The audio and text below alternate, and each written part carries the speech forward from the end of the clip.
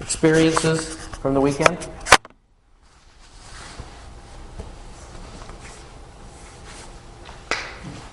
Yes, ma'am. I just thought it was an interesting discussion on ether and secret combinations, because one of the young,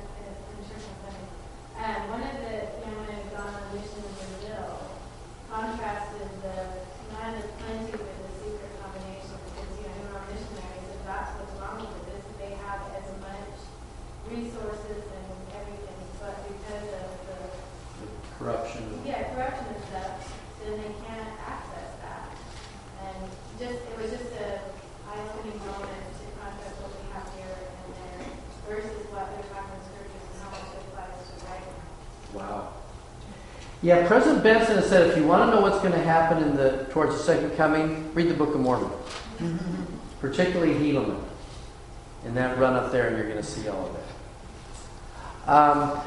One thing I thought I'd share with you, we've talked about it a little bit, but let me just kind of say it again. We had an interesting discussion in our High Council meeting yesterday as we were discussing the church's new website. In the past, when it comes to homosexual and gay issues, there have been two websites sitting out there as resources for gay Mormons, in a sense.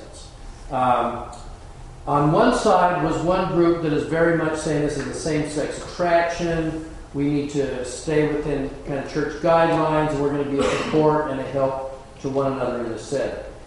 There was another website that's still very pro-church, but still believe, if things could change for blacks in the priesthood, then it might change towards same-sex marriage.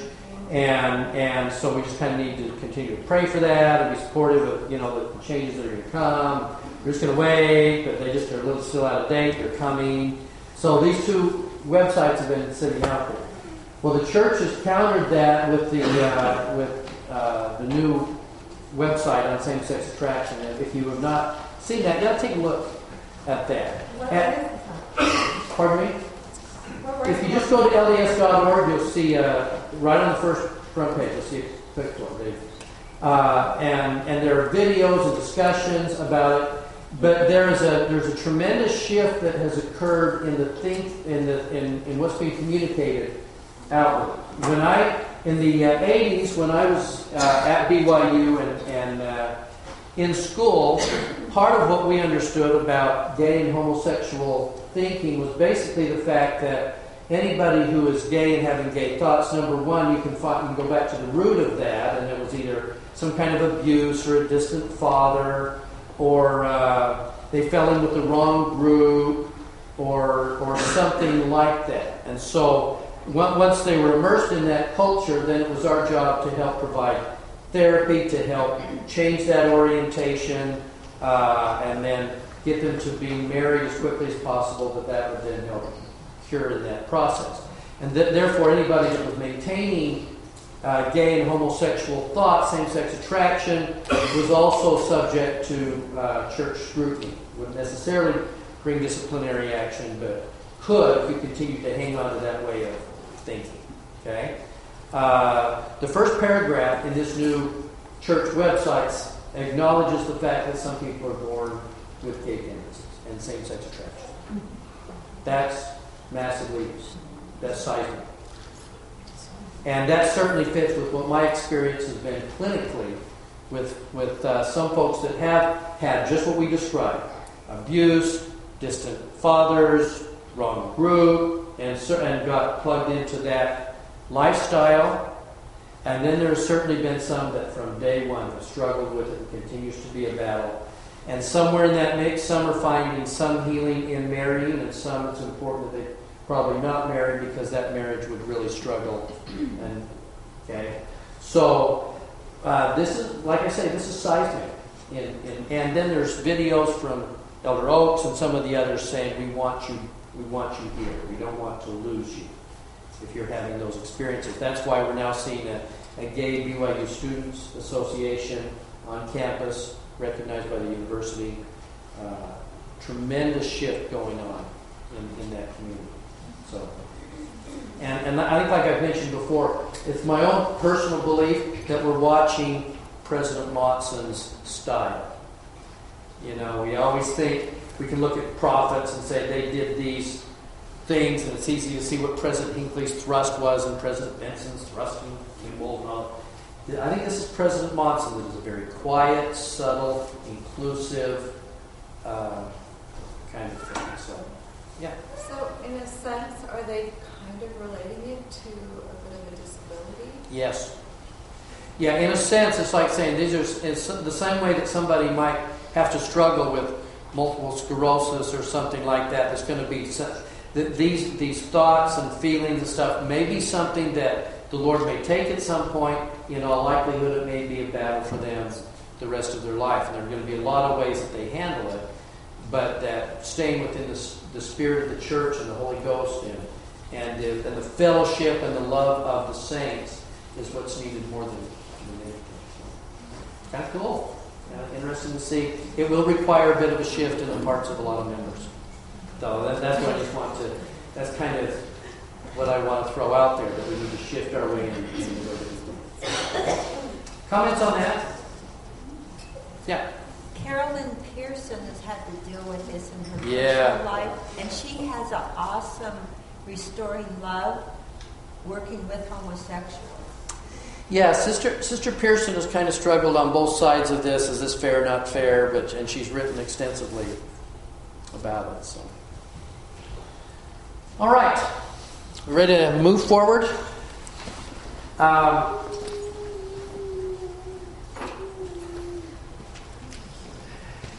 As we get going, this time of year, I also find it's interesting. We were just with our family that was here for Thanksgiving, so we were trying to take pictures of everybody and squirrely grandkids and stuff like that. And then we start getting the Christmas pictures, the ones, you try and, these are the pictures we send out to everybody. This is where we are at the moment.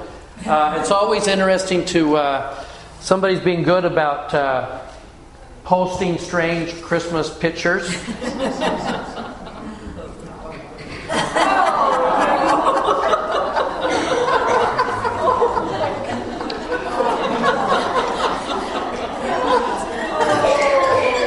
I don't know whose idea this was, but it's pictures like this that will keep me in business for years.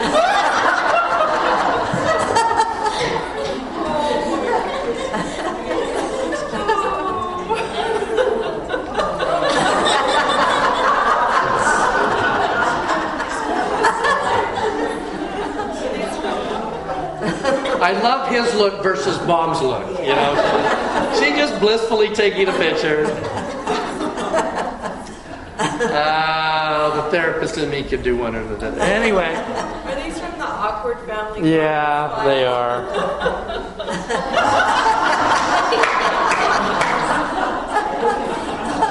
That's pretty current, isn't it?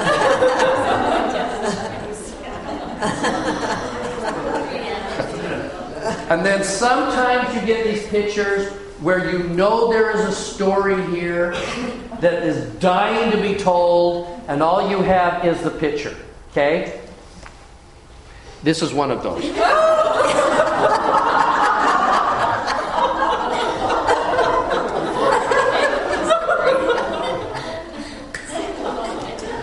I just don't even know what to say about that one, other than the fact that there is a story here. Santa ended up with a black eye. And it is just probably a 2-year-old that didn't want to be sitting on his lap, but it could be more than that. Okay. All right. With that said, then, as I looked over, it's funny as I've been looking through these last sections as we were finishing up this semester, and so we were getting into 101, 102, 103, 104, 105, and 106, and I'm looking at these going, they're the same story. And the Lord is saying the same thing over and over and over, which should be the first red flag, right? If the Lord is taking precious space in revelatory records to us, and He's saying the same thing over and over, our response should be, pay attention. Just like, well, why does He keep repeating this stuff? Why is He repeating this stuff? Well, it becomes really critical. So if he's repeating it, I thought I should too. So I wanted to take some of the theme of what we were talking about last week and extend that into today to look at it a little bit more in depth. So I hope you'll indulge me a little bit on this. Because there's an aspect of here that I think that we need to really kind of take a hard look at ourselves. Now, can I warn you right up front? It's always good if I say to you, guilt coming. It's like, it's coming, it's out there. It's like there's a sign says bump. You kind of brace yourself, bump. Okay, there it was. Okay, guilt coming. Put on a seatbelt. So you won't be surprised when it happens. Because I read through some of this stuff that I'm going to share with you, and then Cindy will tell you I started babbling late at night, going, yeah, but I do this, and I do this, and I do this, and took some of this personally. So I'm going to inflict it on you guys as well. If we take a look at the definitions, the things that the Lord is telling us about Zion. Now, we could look and say, this is Zion then, and there will be a Zion in the future sometime. But when we're talking about Zion specifically and why it's being repeated and why we're studying it, it's because of the Zion now. And specifically the Zion where? In us. Zion begins in here before it begins out there. So to look at this, we have to say, where are we? First of all, Zion in our heart, and then Zion in our family, ward, current, to prepare us for the Zion coming. Does that make sense? Okay? So, as we're looking at this, always realize that this is as applicable as anything I know to what we do on a regular basis, and what you will do this afternoon, and what you will do tonight. Very, very applicable. Section 45, just a reminder, it shall be called New Jerusalem, a place of peace, right? A city of refuge, a place of safety for the saints of the Most High God. And every man, and I thought this was interesting, and talking about the future, but I think also to a certain extent now. Every man that will not take his sword against his neighbor must needs flee unto Zion. Let me ask you something here. We're pretty proud in America, North America. We're pretty proud of our democracy, are we not? That we are a free and capitalistic society. What is there in capitalism that prepares us for Zion? Nothing. Other than the fact that it is, what is there in socialism, communism, fascism that prepares you for Zion? Worse. So in other words, capitalism is the best thing that we've got, and the Constitution that supports it and protects it is the best thing we have. But will it prepare us for Zion? Not really, because it's not Zion, but it is the thing that holds us in place and provides our freedom enough that the Zion, the church, can be supported and protected to move that forward. Does that make sense? Yeah. It does teach us stewardship. To a certain extent it does. Except that it's also driven by, that stewardship under capitalism is kept in check by greed on one side. That's what holds us in there. But we are starting to learn the stewardships and private enterprise. We're going to talk about that in a second. Yeah? I feel the work ethic is Work ethic? magnified. Yes. Because, and you just take the Constitution, we talked about this the other day, that natural laws provide for the fact that it's going to give us the natural ability that God has granted us for life, liberty, and the pursuit of happiness. Okay? But in terms of our financial economic system, not much. Okay, and that's where we're going to go. Yeah. Well, one thing that it does, though, is that it gives us the ability Yes. Or not, we're going to be Zion. Right. And that's why I say it has protected our freedoms that allow us to begin to set up Zion and to begin to see it for what it is, unencumbered by government forces. So there's enough freedom to be able to do that. Great. Okay, now, so hold that in mind. Now, is it interesting, though, that in Zion, every man that will not take his sword against his neighbor must flee unto Zion? Oh, okay, I get that for the New Jerusalem. Does there a certain extent of that now? Is that a physical sword or a spiritual sword? With the sword, the armor of God, putting on the armor of God, and your sword is the word? Yeah, there it is. Okay. Does that make sense? It doesn't sound right having it against our neighbor, but it makes sense that we share it with our neighbor. There will be gathered, hold on to this. There will be gathered unto it out of every nation under heaven. Are we doing that? And then there's the promise in the future, but think about the now. And it shall be the only people that shall not be at war one with another. Wow. I have friends that, talking about food storage, some say, well, I will defend it with a gun. Yeah. And others say, I would rather share it than kill. So to me, that's the battle. And that's not Zion, is it? And that's where we're going to go. It is interesting to me. One thing that I did notice as I was driving, actually here on Sunday morning, I passed. There is a church over here on Custer that I guess has become a little bit liberal. I guess it's become just a little pro-choice. Because their parking lot is on the other side of the street, and they have police that kind of guard the crosswalk so that everybody kind of goes from the parking lot and they walk across the crosswalk to get to the church. Well, as I'm driving past there yesterday morning, there were two massive placards on each side saying, on one side, quit sinning, come out of the darkness, abortion kills, and then a big poster with chopped up babies. And you just kind of But the people walking from one side of the street to get to the church had to walk right between those massive, and I'm talking like 8-foot tall, gory pictures to get to the church. And you just watch these guys kind of at war with one another and just beating up on each other.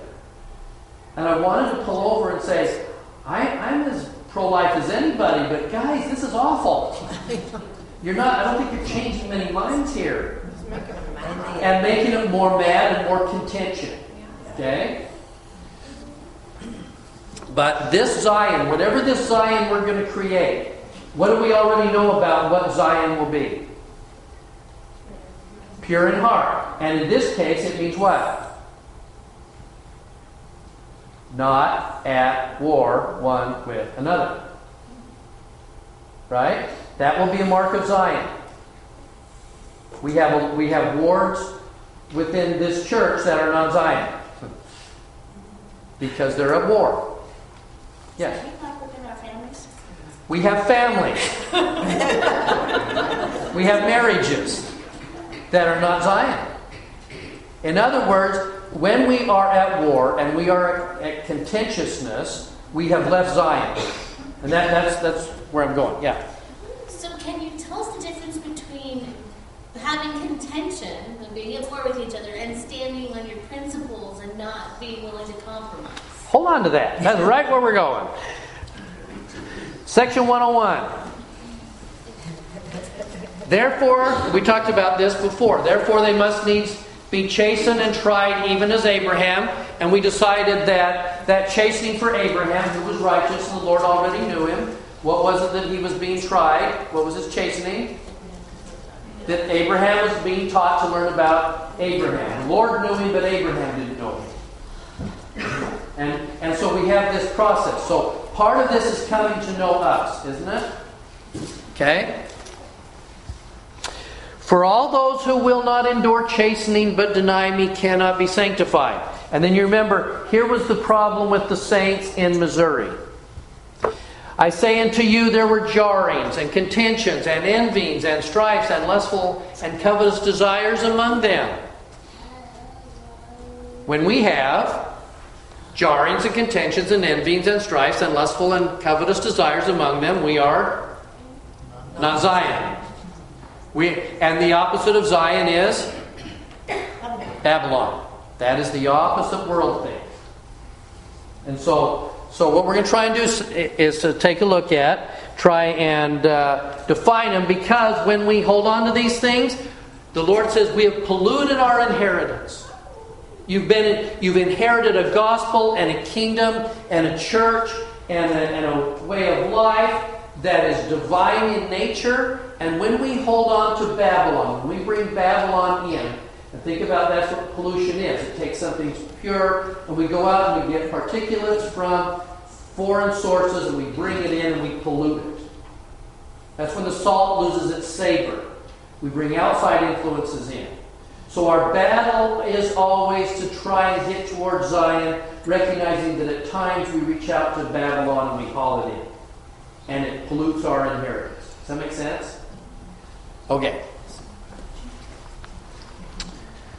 Okay, so here's the problem. We cannot see Zion. You're not going to be able to view it while we still search for Babylon. There's the struggle. So let's take a minute here. So to allay those that are going to, as we get close to the guilt stuff here, let me just say, we all struggle with this, I think, on a regular basis. We all do, because we are still natural men and women, and we fight this all the time. We try and cast it off, and we think it's gone. And let's say that we have a good Sunday, and we went to church, and we're feeling spiritual, and we had a wonderful spiritual experience with our family sometimes. And then comes Monday morning, and we got to climb out from underneath the bubble and go get blasted by the world for a while. Or we get down on Monday morning, we send our kids off to seminary, at which they have then beautiful spiritual experiences, and they come away incredibly fed and wide awake. Yes, in Zion. And then they go to school. And they're back to Babylon again. Babylon High. Okay, so let's split this out. So here's some things we can take a look at between Babylon and Zion.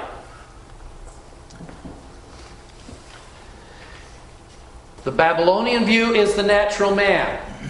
And by the way, the natural man, think about what we have in the Book of Mormon, some great verses for Babylon, or great advocates for Babylon, don't we? So one thing I love about the Book of Mormon is the fact that they were very careful to write down the arguments of Korihor, for instance. So what is the Babylonian view of the world? Who gets ahead in this world? It's what? Lie, cheat, and steal. Lie, cheat, and steal. Absolutely. And that's okay because who gets ahead? Those that deserve it. It's survival of the fittest. It's the strongest, right? Yes, ma'am. Oh, okay. I was going to say, man prospers by his own genius. It's his own genius. If you're stupid enough to struggle, tough for you. That's survival of the fittest, man. I got to get what I can. Okay? Anybody go out on Black Friday? Early in the morning? Get that TV. There's only 2 cheap TVs out there in the hand-to-hand combat to get to that. The strongest one gets it, and the other one, hey, horrible to be you. Okay. In search of self-seeking. In other words, my goal in life is to take care of me. I want me to be me. I'm going to do things that are important for me, and if it's not best for me, then I'm going to leave it. That's why we have a whole generation of kids that have struggled in the mission field. You know what? This is harder than I thought. I think I did. Struggle, you know, and they just and they just have not. Each successive generation is like, this is being easier and easier. And if it's not going to be easy, then hey, it's just not for me. It doesn't happen just only in missions. Remember, kids that go into the service just can't handle it. Yeah. He said mean things to me. My sergeant was not nice. He said no. You know, everybody else in my 6th grade class has an iPhone.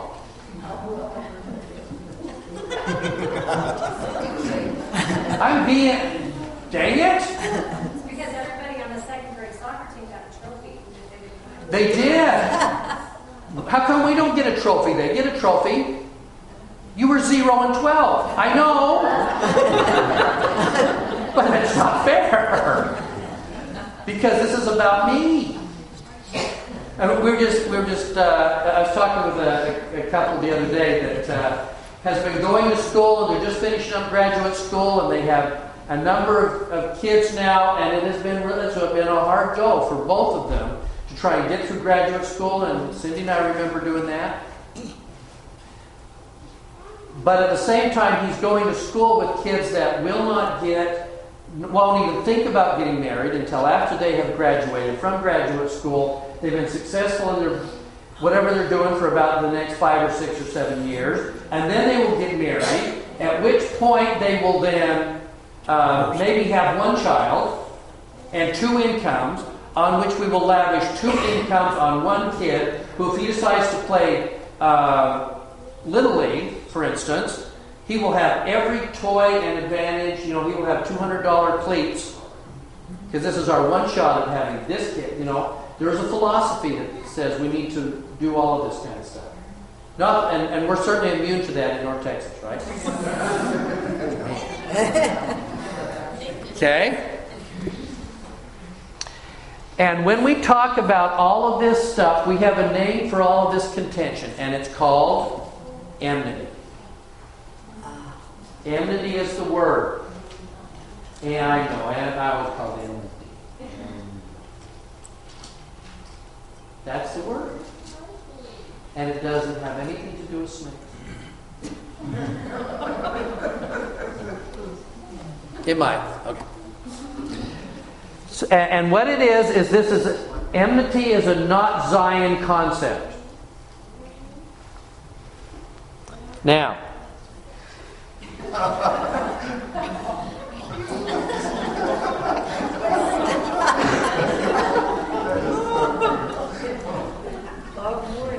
yeah, mornings are great, aren't they? And this is probably Christmas morning too. So, okay, there's a wonderful book out. Usually I don't always recommend books, but this is a book that you ought to be thinking about. It's a brand new book by Catherine Thomas, who is a BYU professor, called Light in the Wilderness. Try and find it because it is hopping off shelves as fast as it can go. And I've always enjoyed her stuff, but she's written a particularly good book, especially on the subject of Zion. Light in the Wilderness, but you can Kindle it, not have to wait. Now, so here's what she said. Okay, you ready on the guilt side? This time, what did you learn at Institute on Monday morning? Oh, I feel so much better. I feel so guilty. That's what we do. Few of us could say that our heart is free of enmity, even though we want to hide it from ourselves and downplay its extent and impact in our lives.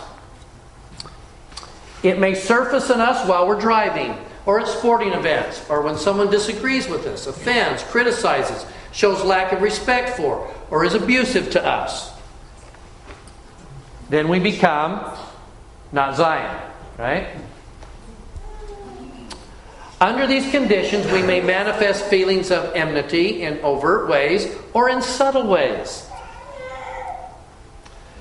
Through blaming, accusing, trying to control one another, subtle put-downs disguised as jokes, trivializing others' opinions or feelings or being. How are we doing so far? Awesome. Undermining, threatening, name-calling, forgetting things important to the other, ordering another around, an abusive anger. There's some squirming going on here.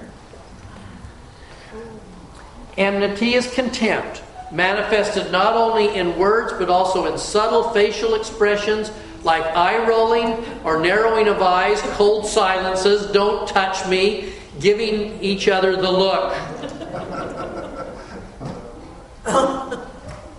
That look.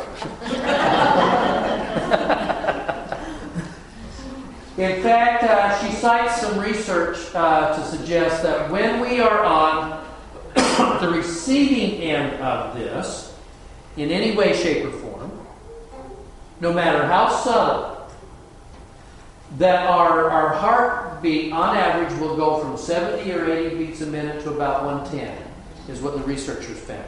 When we are giving it out, our own immune system is suppressed for a number of hours.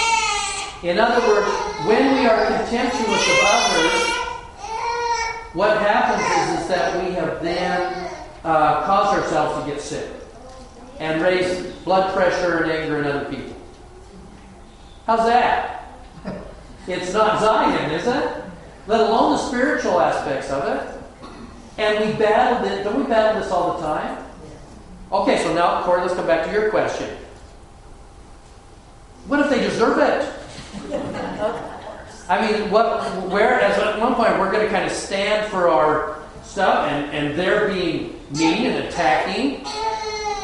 Aren't we somewhat justified in cold silences or holding our line or whatever? What if they really are being mean or abusive? It is their problem, but it becomes our problem when we have to deal with it. So it's incumbent upon us. How do we deal with this? I deal with this, it seems, every day in my office. How is the Lord saying we're supposed? Because if that means somebody is acting in a way that is very abusive, destructive, hurtful to us, and if we're responding with enmity, we are just as at fault, are we not? Ouch. So does that mean that we just then say, then I should be a doormat? I should let them just kind of do whatever they're going to do? Where's the line? How do we do that? You can always choose your response, and that's our responsibility. I think, though, in an abusive situation, you should learn to set boundaries. I will not tolerate this or that. Right. Yeah. Can you do that? You can do that in a Christ-like way. Can you do that in a Christ-like way? It's tricky. Yes, it is tricky. I guess that's what I'm asking. How do you do that in a Christ-like, Zion-like way so that you're not pulled, if they're being Babylon, they're not pulling you into Babylon? Does that make sense? Isn't the whole point of our existence here is basically to learn to control ourselves? Yeah. And the Lord, it says in the dark corner that He names His power through His obedience.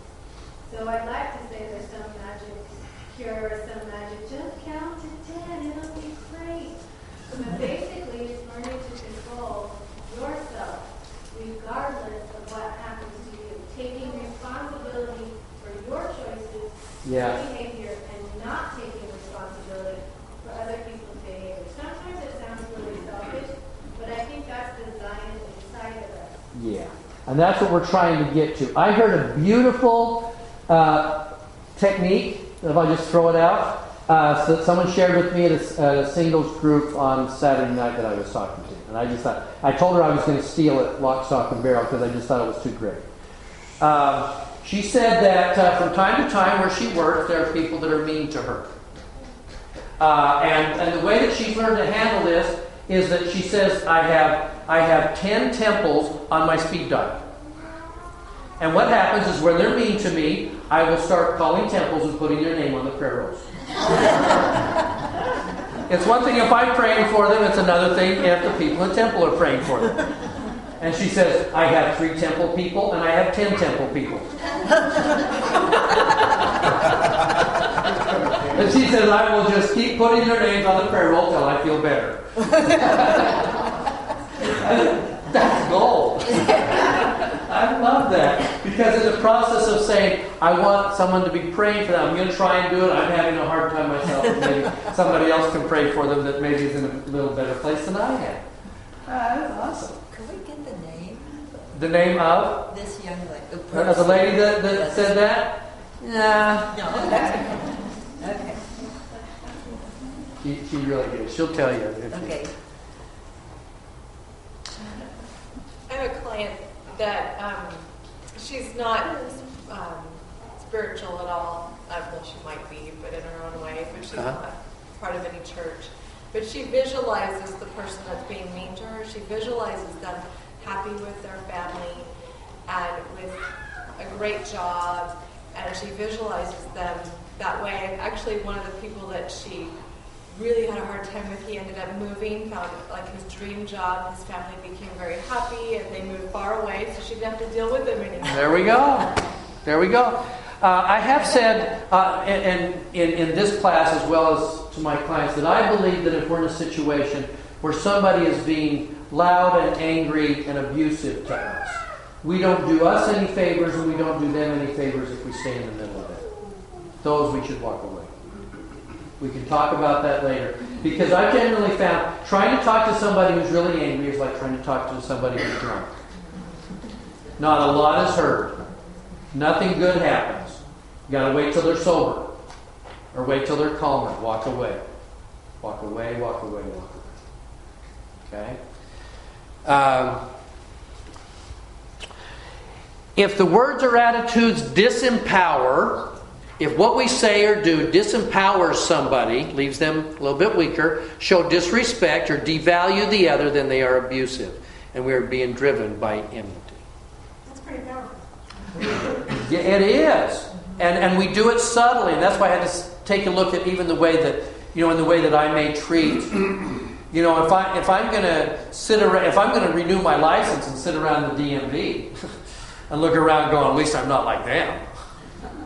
I'm there. I've slid into Babylon without even trying. If somebody cuts me off in traffic and I spend the next half hour fuming about them, I've slid into Babylon. And it is so easy to get pulled into here and pollute my inheritance. And my inheritance in this case is in my heart. Who I am. And this is a battle. Now, you can say, I'm pretty good about it. Yeah, but what if some kid at school beats up your kid? What if some mother or teacher or somebody is mean to one of your children? Okay? We all have our spots that will draw Babylon into our inheritance. Okay? All right. Comments on that? Yeah. How we doing? We're guilty. All right. So can we at least just say, okay, we're all busted? Anybody have skated through this without being worried about any of this?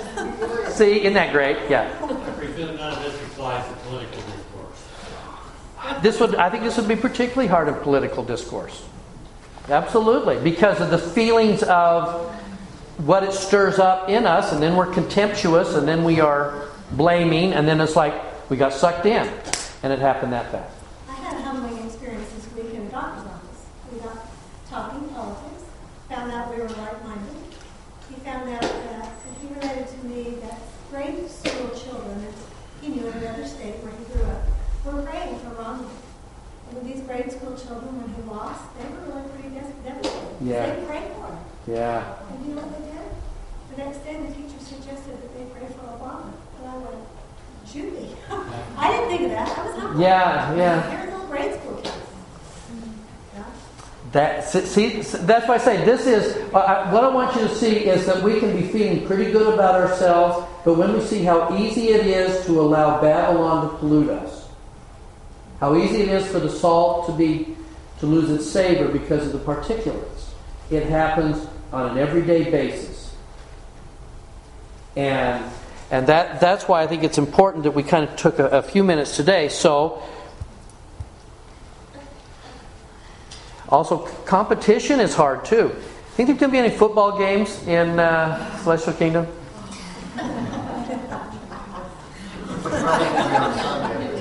Yeah, probably won't be on Sunday. Yeah. As opposed to the Zion view is going to be a divine self that's in search of joy instead of self-seeking. What we're after is happiness and peace. And unity. Enmity has a base to it. And that's one of the things I want you to walk away from with today. When we are feeling contemptuous or prideful towards anybody, at its base is that we are afraid of something. And the faster we recognize what we're afraid of, the easier it will be to let it go.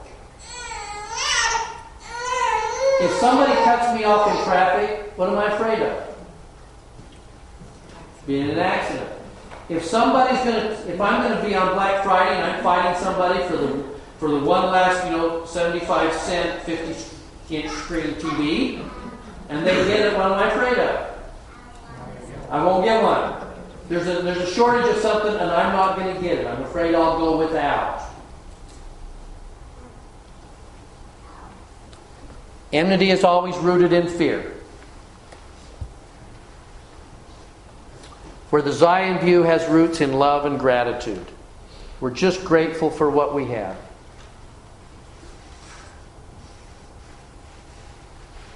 And for the people in our lives and what they offer, even though it may not be what we expect. Yeah.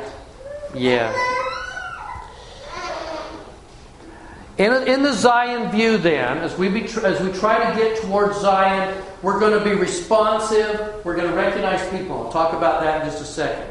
In other words, we're going to be responsive to their needs. We recognize what their needs are. And we will constantly be remembering the kindness of others and forgiving of our own misdeeds.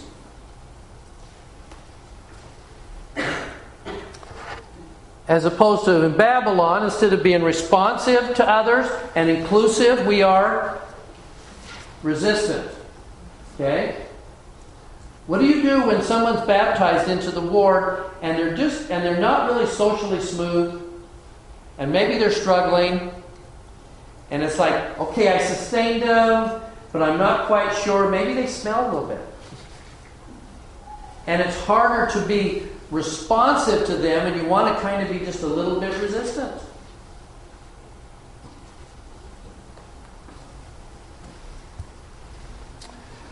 We can remember the offenses of others. I will always remember.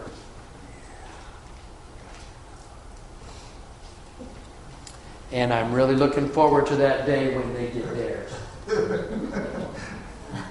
I hope when they get to the other side, they fly. Lovingly, of course.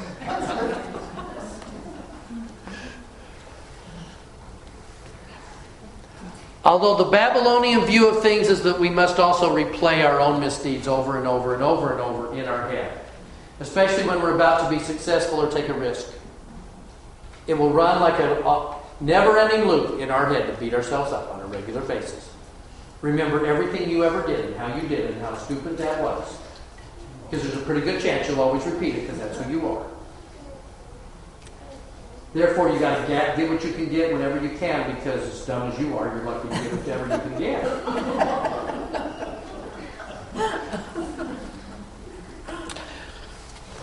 Okay. Brother Warner, Terry Warner, another BYU professor, has said this in talking about being inclusive of people, because we're talking about a Zion society then. We are constantly receiving signals from others that reveal something of their needs and hopes and fears. If we are not resistant to people, and we're coming in contact with people, we're going to read. Don't we instinctively kind of read what they need or what they really want? And sisters, you are much better at this than we are as brethren. We have one line of thinking. You read facial cues, nonverbal cues, what was said, nuances in a conversation. Your brain has the massive, wonderful ability to take in much more information simultaneously, and you know what somebody is really wanting and what they're really saying. And as a therapist, it's taken a lot of years to even start to begin to approach what you sisters do naturally. And I still miss a lot. I still go into Geiger. We're constantly receiving signals. We are called upon by the other's unspoken request expressed in their faces and gestures and voices to treat them with consideration and respect.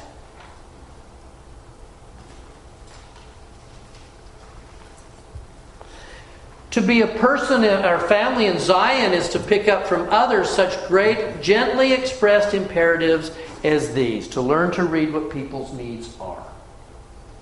Now, sometimes we read those needs, we understand it, and it's not in their best interest. I have a cat that I can read very, very well. And if I read the look in his eyes, it is, feed me big gobs of food morning, noon, and night.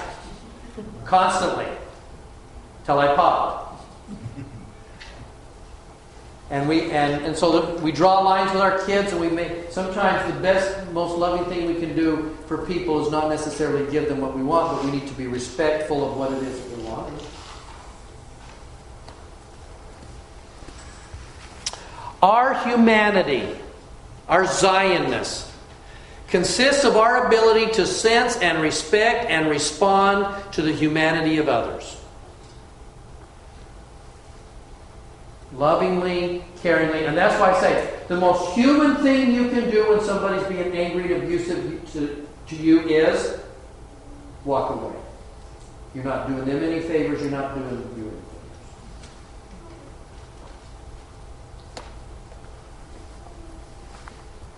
You notice, though, that often makes them enraged? It does. It does. But to stay there and allow them to abuse you, again, is harming their spirit, and the damage that's being done to you is horrible. The fundamental ingredient is an awakening of each individual to others and a willing effort to respond without any personal agenda in exactly the way that seems more right, considerate, and healthy. Is this tough? You're being asked to do something really hard here? This is hard. Guys, the Zion way of thinking is hard. That's why it is that the constant contact with the Spirit and Scriptures and following the prophets and obedience is to teach us the ability to do this. Well, it gives you great empathy for those people. It does. Reading what they went through. And yet we have so much more, but we still have that time. Yeah. Yeah. Okay, so how are we doing so far? Okay.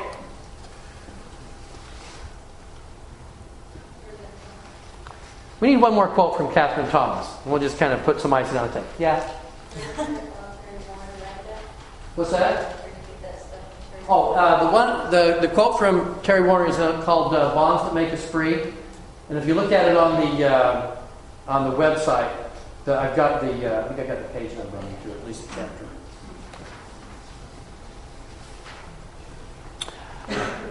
Unloving thoughts about ourselves.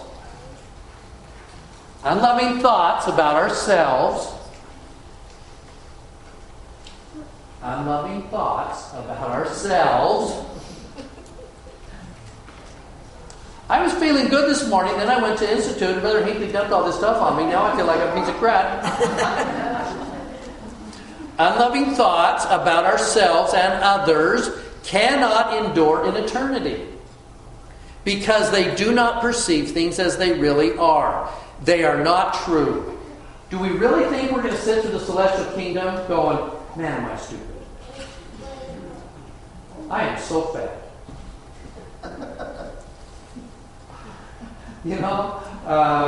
I just can't sing as well as this person, or I'm just not as talented.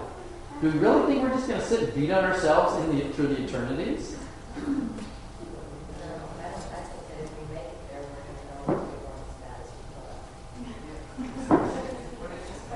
Say that again aloud. I said, I think if we make it to the celestial kingdom, we're going to know then that we're not as bad as we thought. Yeah. Although it is interesting how many women, it seems like I've talked to lately, that'll say, yes, I will make it to the celestial kingdom, but I'll be a ministering angel. I might make it to the celestial kingdom, but I just don't think, because I hate my husband, or I just don't think I'll ever get married or something. So my goal is to finally get to be a ministering angel in the celestial kingdom, because somehow I wiped out all ability to go to the top of the celestial kingdom. I'm still a second-class saint, even in the celestial kingdom. Really? How much do we know about that lower division of the celestial kingdom, where ministering angel? How do we know the requirements to get there, and who's going to be there, and who? Nada. We know nothing. It's not even.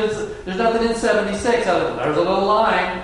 Other than that, if we're saints and we're keeping the commandments, we're doing what we're supposed to do. There's nothing that says that we shouldn't be in the top of the celestial kingdom. Do you think that this includes those people who have made poor choices, who may now have perspective and they regret the choices that they made? I do. I mean, if we're talking about unloving thoughts about ourselves, maybe that's different from regret. I don't know.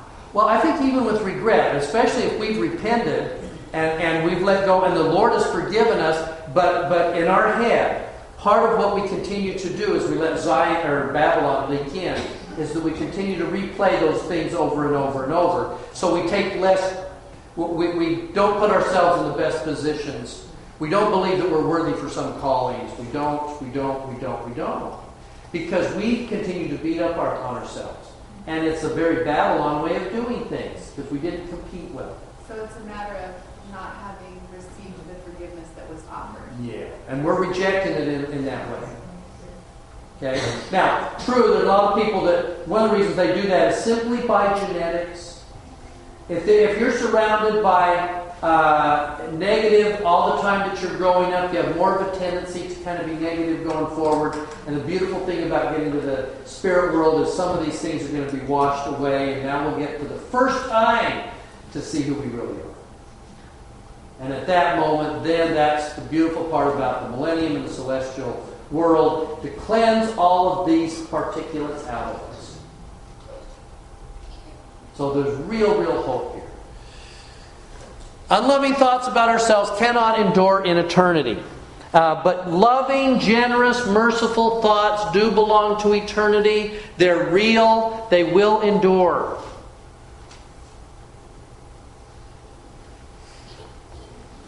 Man sins against himself when he indulges in enmity because he was not created emotionally neutral. We didn't come to this world already beating up on ourselves and ready to beat up on everybody else.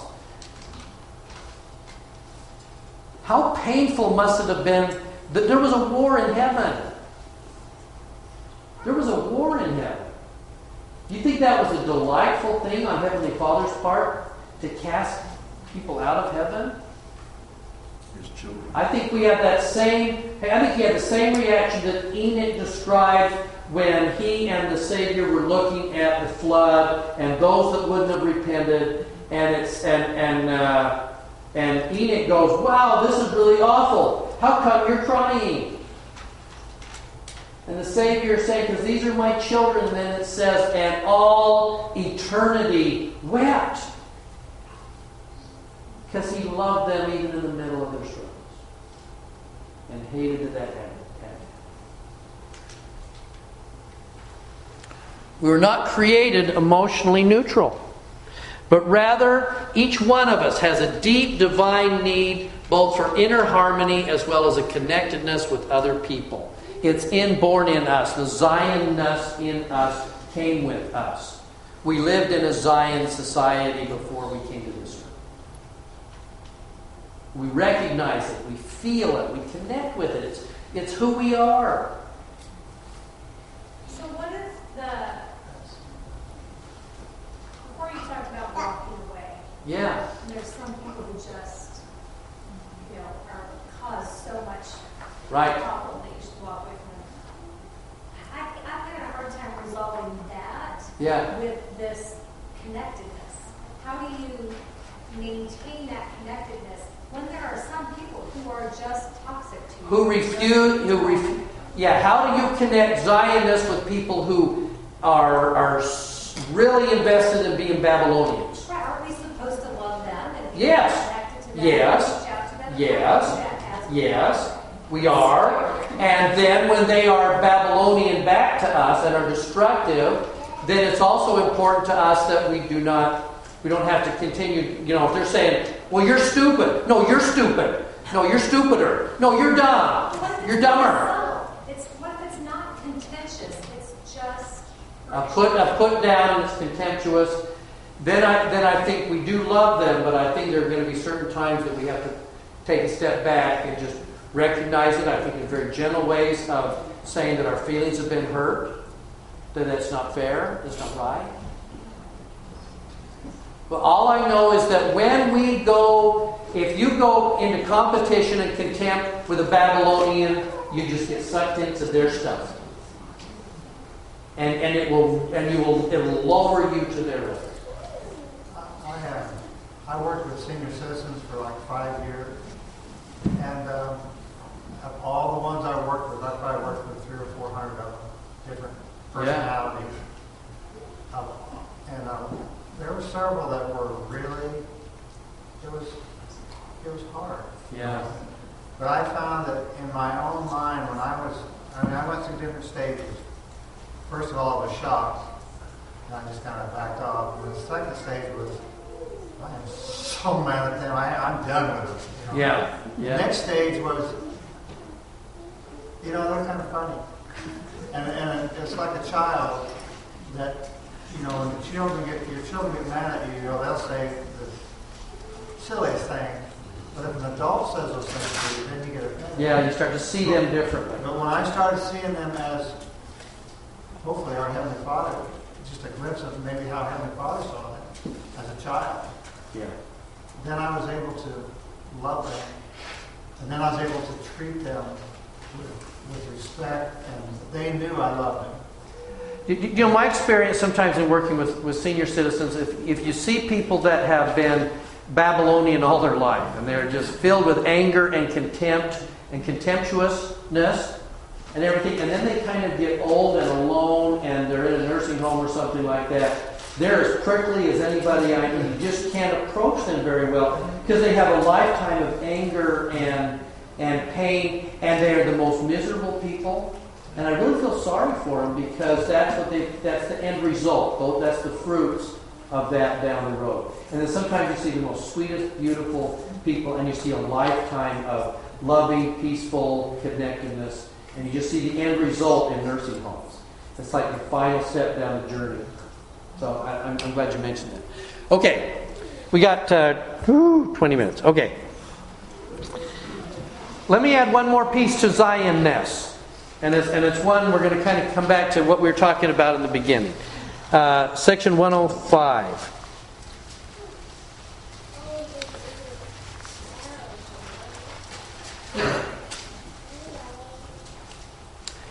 This is actually a revelation that was given to Zion's camp as they're on their way back. Zion's camp didn't work out so well. It became apparent to them that they weren't going to be able to redeem Zion. We've been through the reasons why that didn't happen. So this is on the banks of the fishing river at a campsite. 105 was given. And to all appearances, everything looks like they failed. They had 17 members of Zion's camp die because they were fighting among themselves, and they started to die from malaria. No, not malaria. Cholera. Joseph had told them, if you don't stop, They wouldn't stop, and they started to die. They didn't redeem Zion. They actually left Zion. There were people in Zion, like Porter Rockwell, that were saying, just give us the word. We'll attack. He said, Zion will not be redeemed now. So start beginning to establish things in Clay County. Sorry, we're leaving. Here's the problem. Verse 3.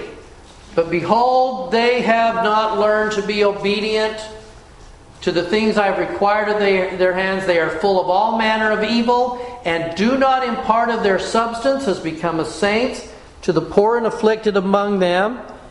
And they are not united according to the union required by the law of the celestial kingdom.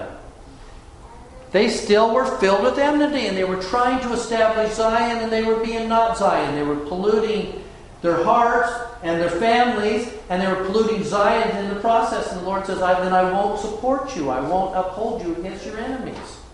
Because you're not Zion. And are not united. And Zion cannot be built unless it is by the principles of the law of the celestial kingdom. And you know what one of their major problems was? Whenever we have watched, and we've talked about this, whenever cities fall that are supposed to be full of saints, and they were overrun by enemies in Jerusalem and Zarahemla and look at a lot of cities. There are two things that they have always done. Consistently, count on it, that city's going away. And it is what? They will not take care of their poor and needy. They are not united, and they will not take care of their poor. The Lord will put up with a lot, but if you start refusing to take care of the poor, that is a death sentence on your city. And that's what happened in Jackson County. And he's going to say,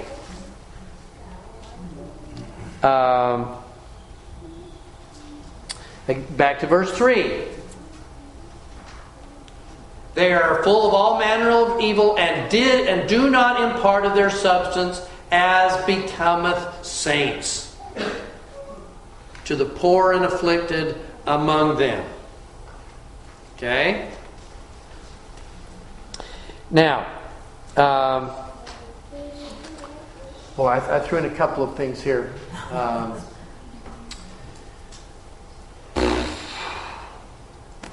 Time-wise. Let me take a break here before I say. Okay, here's a question I've got. This is going to sound like it's like a sociology question. Why are people poor? Why are they poor? We're supposed to be first of all, in Zion will there be poor? No, there's no poor in Zion. Okay, so why are there poor now? Various reasons.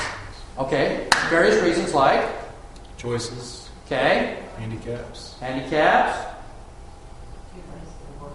Sometimes can be too lazy. Environment. Inequality of experiences. Just simply different experiences happen a different way that cause different hardships. Right. At different times. Absolutely. Okay. So could we boil down a big chunk of this to a certain amount of people that are poor, and I'm going to say most people that are poor lack knowledge and understanding. If they knew different things, would they be poor?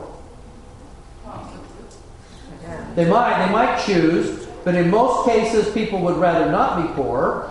And if they just knew some things about themselves differently, or they knew they had different skills and ability to be able to take care of themselves differently, or they understood the world differently, or they understood the link between consequences and their actions, or they understood the effect of substance abuse, or they understood a lot of things. When I start boiling it down, I look at the fact that people are poor mostly because of lack of knowledge, lack of understanding of something about themselves, the world. Does that make sense?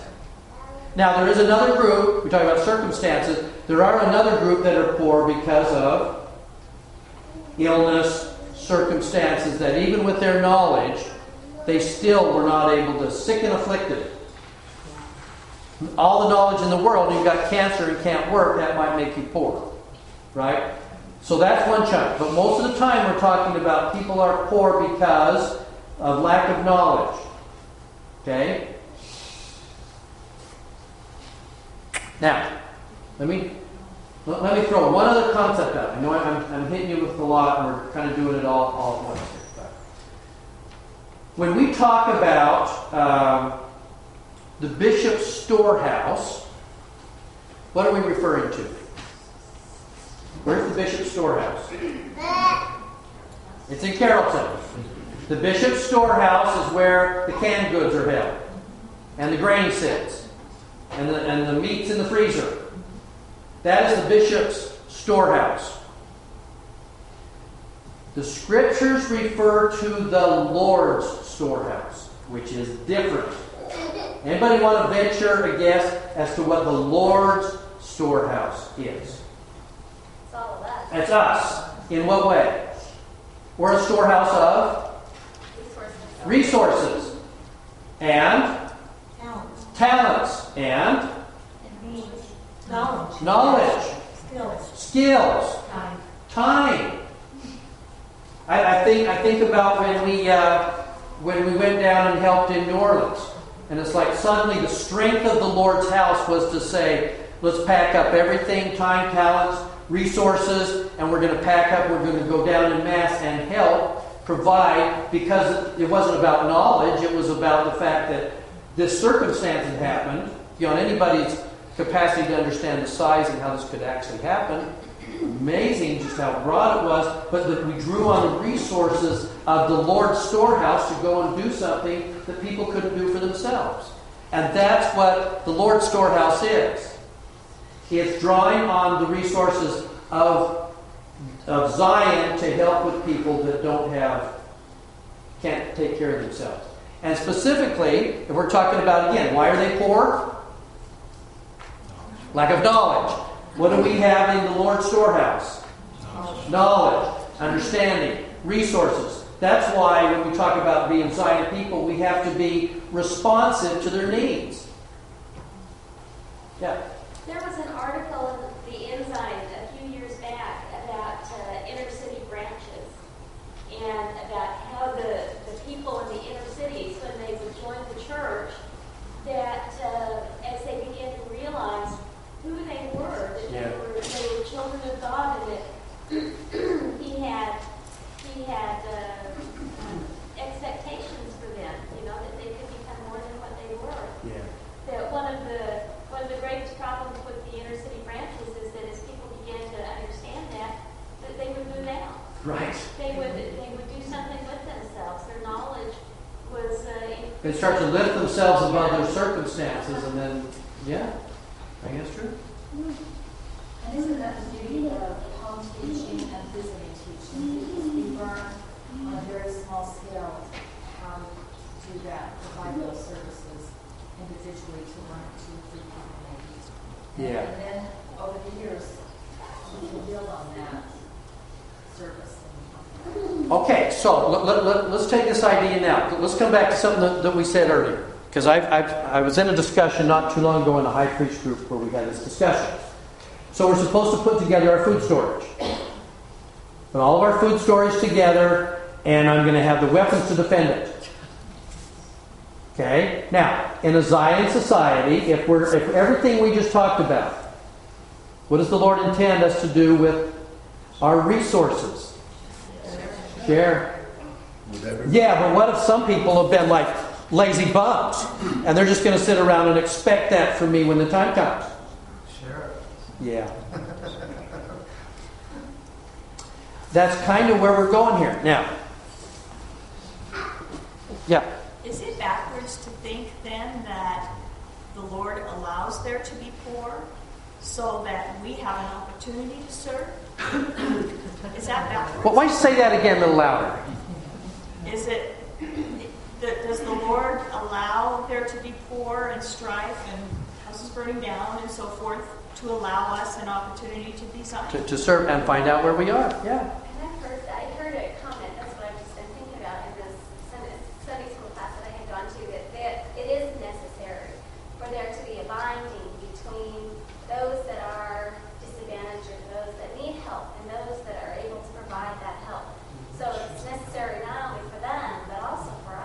Yes. So we can receive those blessings there. And this is that moment where if we are Zion and we're trying to move our hearts to be more Zion-like and recognize our part of the Lord's storehouse, then we have more of an ability and a willingness to share what we have, regardless of whether we think they deserve it or not. Our ability to then reach out and say, it's not my job, it's simply my job to be responsive to needs and to supply. And if I'm in that heart place, I can do that. I can share. I can help. I've always thought that part of the counsel to get out of debt, and it's just a part of, meeting the need. I just think that is a great byproduct of getting out of debt. Then we're not worried about ourselves. We can then go out. We can then help absolutely, and debt binds us. Yep. Debt binds part of our efforts, part of our resources, and in essence, and we're going to. The church struggled with this, getting ourselves out of debt so that we were not beholden to Babylon. That the church would stand for independent above all others, and the ability to reach out and serve and help.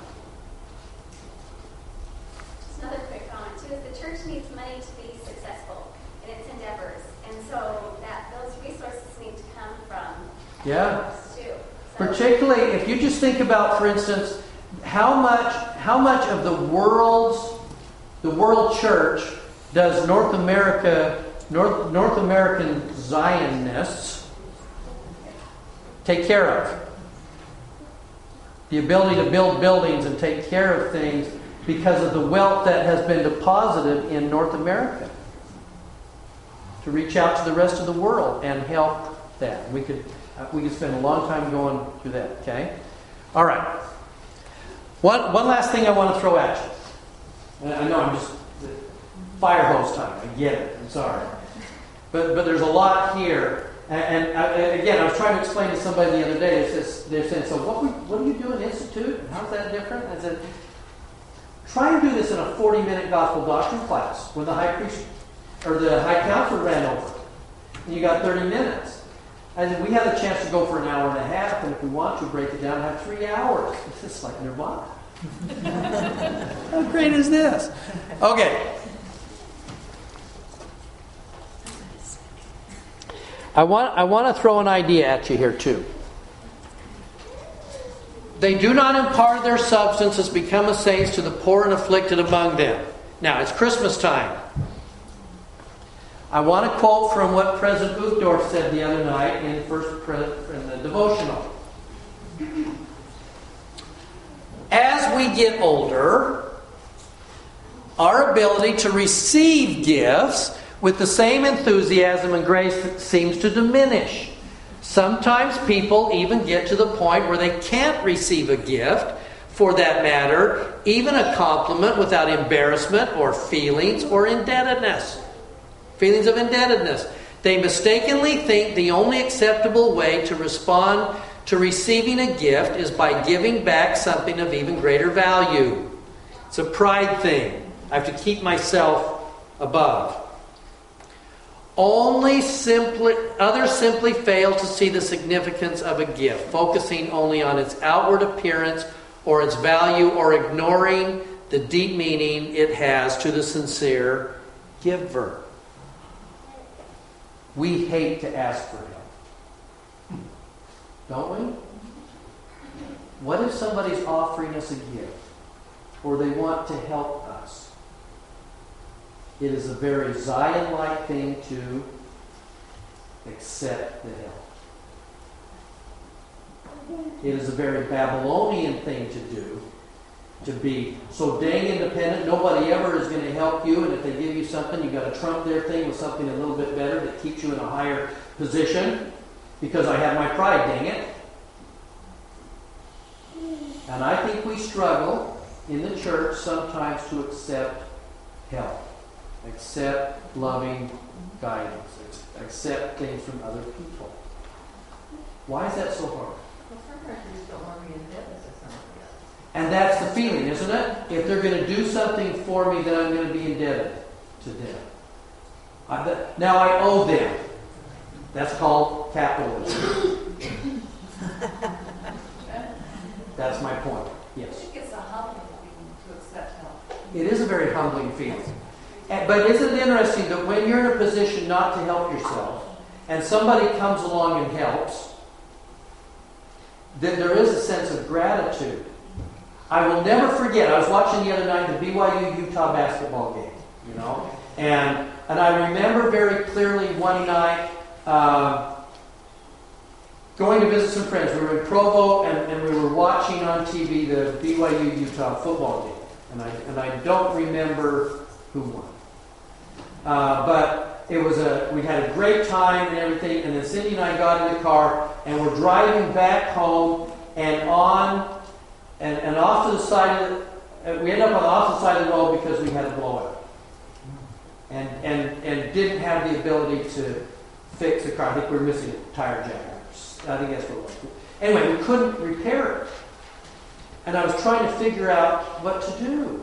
And I just sat there, and we were right between two exits, and I knew it was going to be a long walk. And just a minute or two later, I see a car signal and pull over and pull right in behind us. And offer to help and provided to help.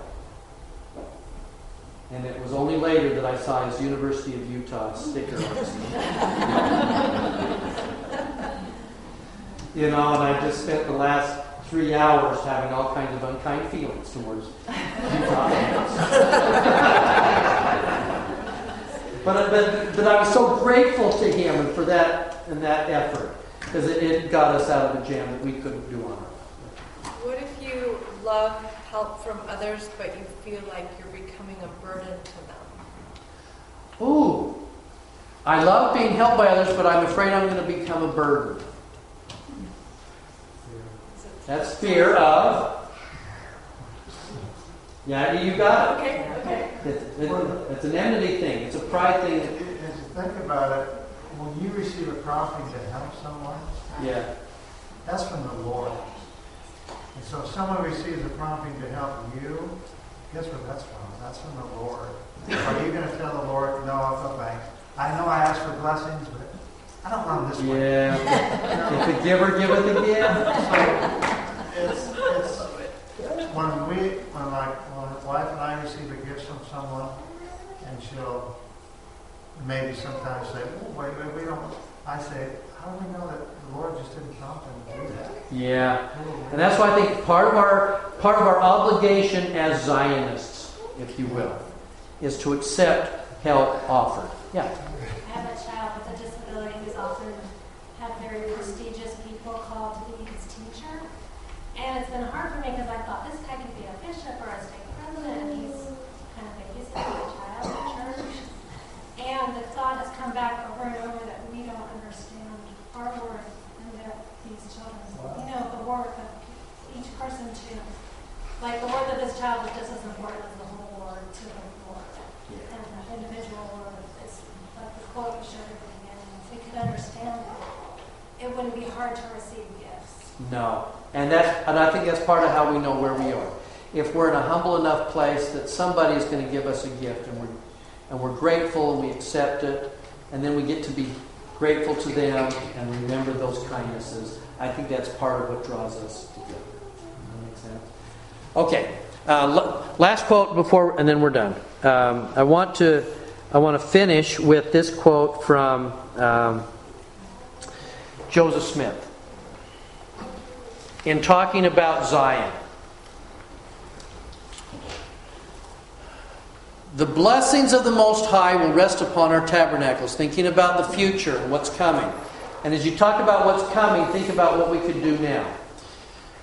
The blessings of the Most High will rest upon our tabernacles, and our name will be handed down to future ages. Our children will rise up and call us blessed, and generations yet unborn.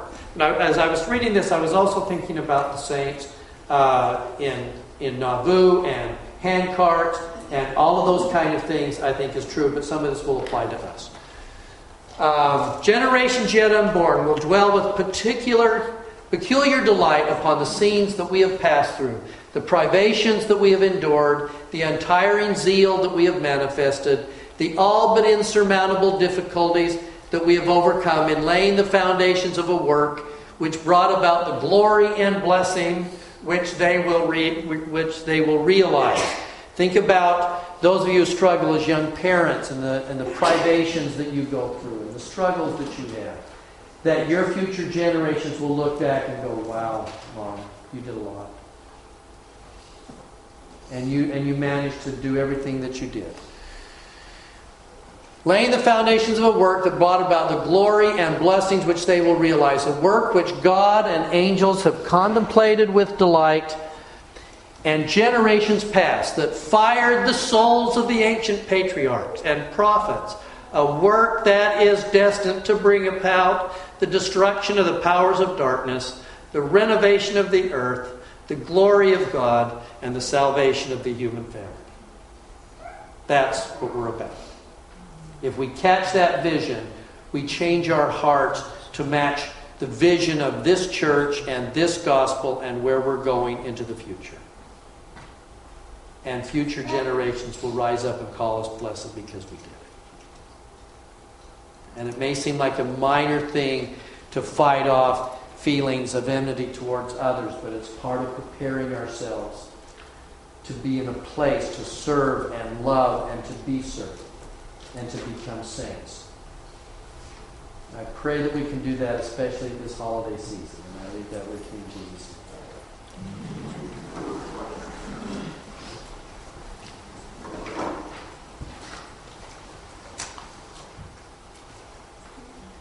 Our dear Father in heaven, we're so grateful for the Spirit that has been with us today, that has taught us truth and helped us feel thy love and thy confidence in our abilities.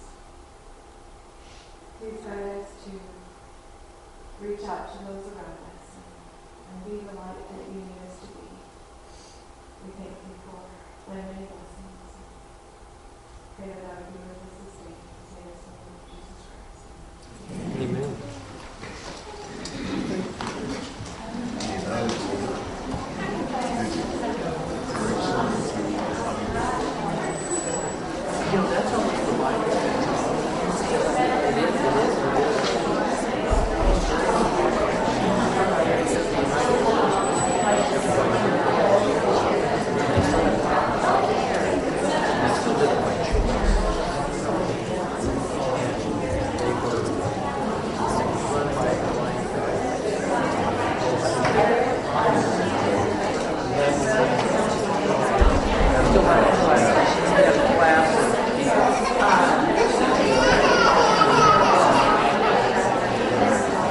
This